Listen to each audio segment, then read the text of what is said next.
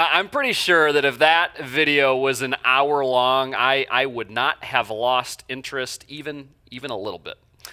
If you haven't noticed, that's just kind of human nature. It's so easy to become so exclusively focused on the present day or the week or the month ahead, and we just forget about all the ways that God has so clearly shown off in the past. All these ways that God has shown us favor a day ago, a week ago, a month ago.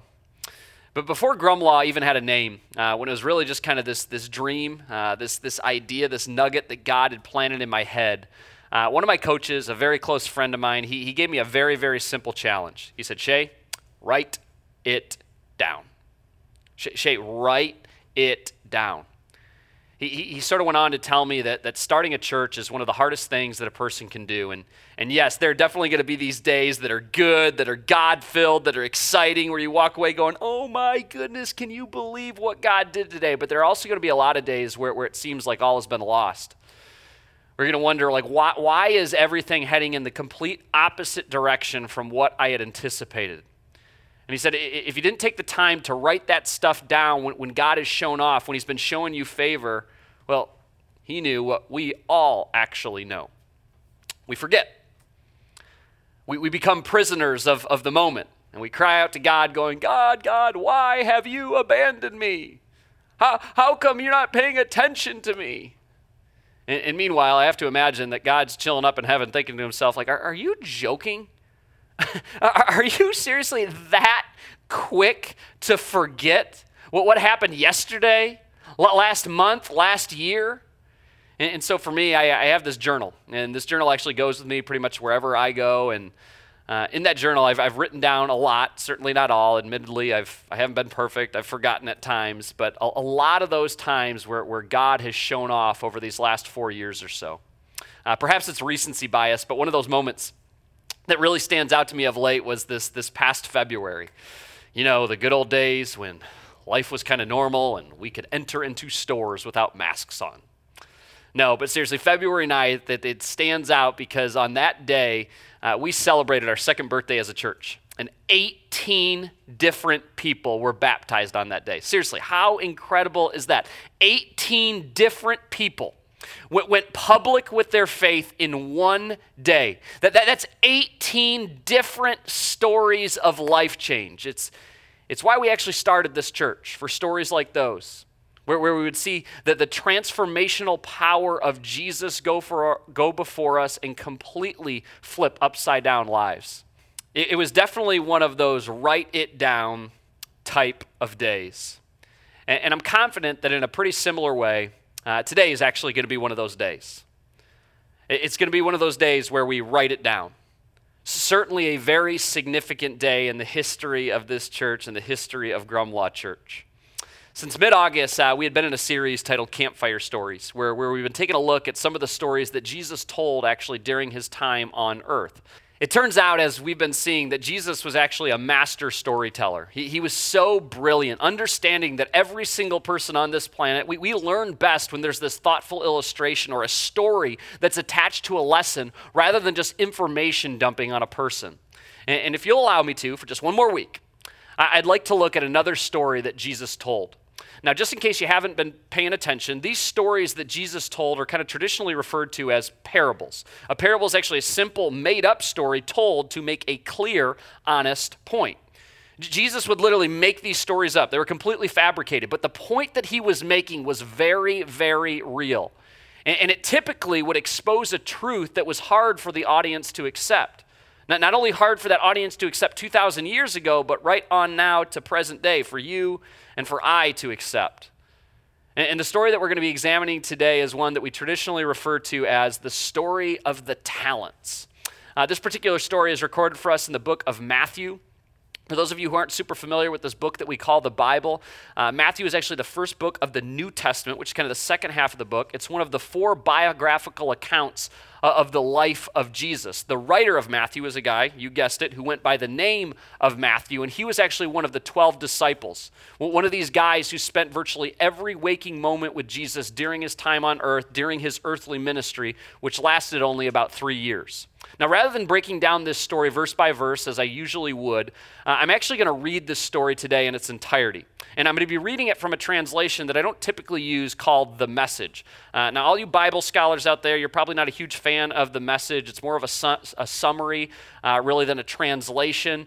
But as I was studying and I was preparing this talk, I so appreciated what vivid imagery this translation kind of brought into my head.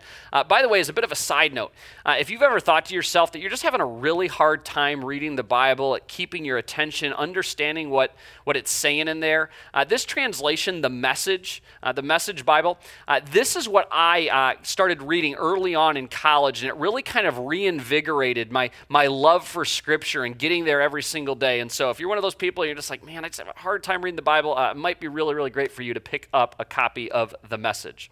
But here we jump into Matthew chapter 25, again, for the story of the talents as told in the Message. It says, God's kingdom is also like a man going off on an extended trip. He called his servants together and delegated responsibilities. To one he gave $5,000, to another $2,000, to a third $1,000, depending on their abilities. He gave money out according to their talents, according to their abilities, but they all got something. Then he left. It says, right off, the first servant went to work, and he doubled his master's investment. The second did the same. But the man with the single $1,000 dug a hole and carefully buried his master's money. After a long absence, the master of those 3 servants came back and settled up with them. The one given $5,000 showed him how he had doubled his investment. His master commended him. Good work. You did your job well. From now on, be my partner. Not just servant, but partner. The servant with the $2,000 showed how he also had doubled his master's investment. His master commended him as well. Good work. You did your job well. There's our word again. From now on, be my partner. The servant given $1,000 said, Master, I know you have high standards and you hate careless ways, that you demand the best and you make no allowances for error. I was afraid I might disappoint you. So I found a good hiding place and I secured your money. Here it is, safe and sound, down to the last cent. The master was furious. So that's a terrible way to live. It's criminal to live cautiously like that. If you knew I was after the best, why did you do less than the least? The least you could have done would have been to invest the sum with the bankers, where at least I would have gotten a little interest. Take the $1,000 and give it to the one who risked the most. And get rid of this play it safe who won't go out on a limb. Throw him out into utter darkness. There's so many lessons that we can take away from this relatively short story, but in the interest of time, I got a whopping about 7 minutes here left at my disposal. We're just going to focus on a couple. The first thing that I felt like God was pointing me towards is this, is God is not a conservative, play-it-safe kind of God. The God that we come together to talk about here on Sunday mornings, the God that we know who is worthy of your worship, the God whom we are imploring all of you to give your life to, is not a sit idly by, influenced by fear kind of God. And when you think about it, frankly, why would he be? I mean, after all, he's the creator of all things. He has the very hairs on your head numbered. He is sovereign. He's all-knowing. He's all-powerful. He was, and he is yet to come. This is going to sound like a bit of a random question, but any of you watching right now, you fan of the movie Taken? Would you let us know in the chat there? You know, Taken, starring Liam Neeson. I love the movie Taken. I don't actually even think this is unique to males. I've heard from a number of women too that they like the movie Taken because it shows a father who's coming in to rescue his little girl. But for those of you who aren't super familiar, the premise is pretty simple. Liam Neeson, he plays the character of Brian Mills, and Brian Mills is a former CIA operative, and against his best wishes, his daughter Kim decides to go with a friend over to Europe, and the worst happens. All of his fears come true, that his daughter is, as the title would suggest, taken, and almost presumed to be taken into a life of human trafficking, and specifically sex trafficking, but little do her captors realize that this guy has a set of very specific skills that make him a nightmare for the people who abducted his daughter. And the rest of the movie basically shows Liam Neeson running around and doing everything he can to track down his daughter in Europe. And there's this one particular scene where he lands on the other side of the ocean, and he gets to this house where he's pretty confident that the human traffickers are hanging out. And for the first time, he comes face to face with his daughter's captors. And he utters the now infamous line that many of you are probably familiar with, "I told you I would find you." And as you're watching, I mean, if you're anything like me, you're sitting on the edge of your couch and you're going, "Aw, snap, it's about to go down."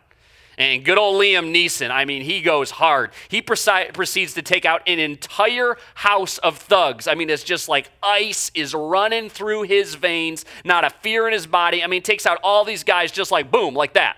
He's not scared. He's on a mission. He has skills. He knows he can take care of this. He is coming to rescue his little girl. He's not deterred by circumstances that might seem stacked against him. He's not deterred by circumstances that seem stacked against his people. This is the God who, with a simple word from his mouth, millions upon billions of galaxies were born. This is the God who knit you together in your mother's womb.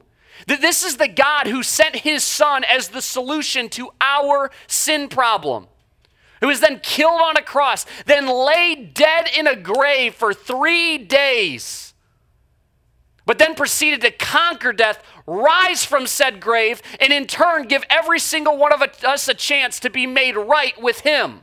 Something that any of us, none of us, would have ever been able to accomplish on our own accord. He's not swayed by fear. He isn't scared. He's never been caught off guard. He refuses to play it safe. And guess what? If you call yourself a follower of Jesus, that God, he lives in you. And as such, followers of Jesus aren't called to conservative, play it safe kind of lives. In fact, as you can clearly see in this story, and in fact, it's all throughout the gospel accounts, Jesus himself regularly reminds us to abandon ourselves, to take risks, to step out in faith. Why? Certainly not because of our own talents or abilities, not because of my talents, my abilities, but because of who goes before us, because of who lives in us. As Jesus points out in this story, and as every single one of us know, we're not given the same talents. We're not all given the same opportunities, the same gifts, but make no mistake, every single one of you who are watching right now, you are given talents, you are given opportunities. No, they might not look exactly like the person to your left or the person to your right, but what we do with those talents, with those opportunities, is our choice. See, I'm convinced that most people, and what's worse, most people proclaiming to be Christians are much more like the third guy, the third servant, who we take the opportunities, we take the talents, and we bury them in a hole. We squander them. We play it safe. Rather than stepping out in faith and truly trusting God, even though we don't have all the answers, even though it might feel risky, we very quickly lose sight of who goes before us. And as a result, when you hear stories of God coming through in unexplainable ways, you hear from the lips of others how God is showing off in their life, what do you think? Seriously, it's not a trick question. You think, how come God never shows up like that for me? How come I don't have those kind of stories? How come God never shows up like that in my life? And robbing from this story from the very lips of Jesus, allow me to propose that it's really not all that complicated. Perhaps it's as simple as the fact that you keep burying the opportunities. You keep burying the talents rather than stepping out in faith and putting yourself in a situation where if God does not come through, you're going to be in trouble. So as I wrap this thing up, here's the question that I want to pose to every single one of you who are watching right now. Where is God asking you to take a risk? Where's God asking you? Not the people around you. Where's God asking you to take a risk? Where are you playing it safe? What opportunity is sitting in front of you right now and you're refusing to walk through the door because you don't have all the answers? And you need to remind yourself of who goes before you. Of better yet, of who lives inside of you. And I don't want to just breeze past the last part of this story. Notice what Jesus says here. That there are very real consequences for those of us who continually play it safe. For those of us who refuse to step out in faith. For those of you who continue to bury opportunities that God drops in our laps because we are scared or self-centered. But for those of you who seize those opportunities, even though you don't have all the answers. For those of us who make moves in faith, trusting in who goes before you. Again, I love the wording that the writer uses here. His master commended him. Good work. You did your job well. From now on, be my, say that word with me, partner. From now on, be my partner. God won't simply view you as a follower, but a partner. And as you're faithful with a little, he'll continue to give you more. And a year, 2 years, 10 years down the road, you'll see God using you for immeasurably more than you ever thought possible. And it'll all be because you gave him a yes. All because you stepped out in obedience and you seized the talent, you seized the opportunity that God had dropped in your lap. And what a privilege it is that God, the God of the universe, our creator, would count us worthy, not just to be servants, not just to be followers, but partners in his redemptive plan for the world. Come on, think about this for you. Where is God asking you to take a risk?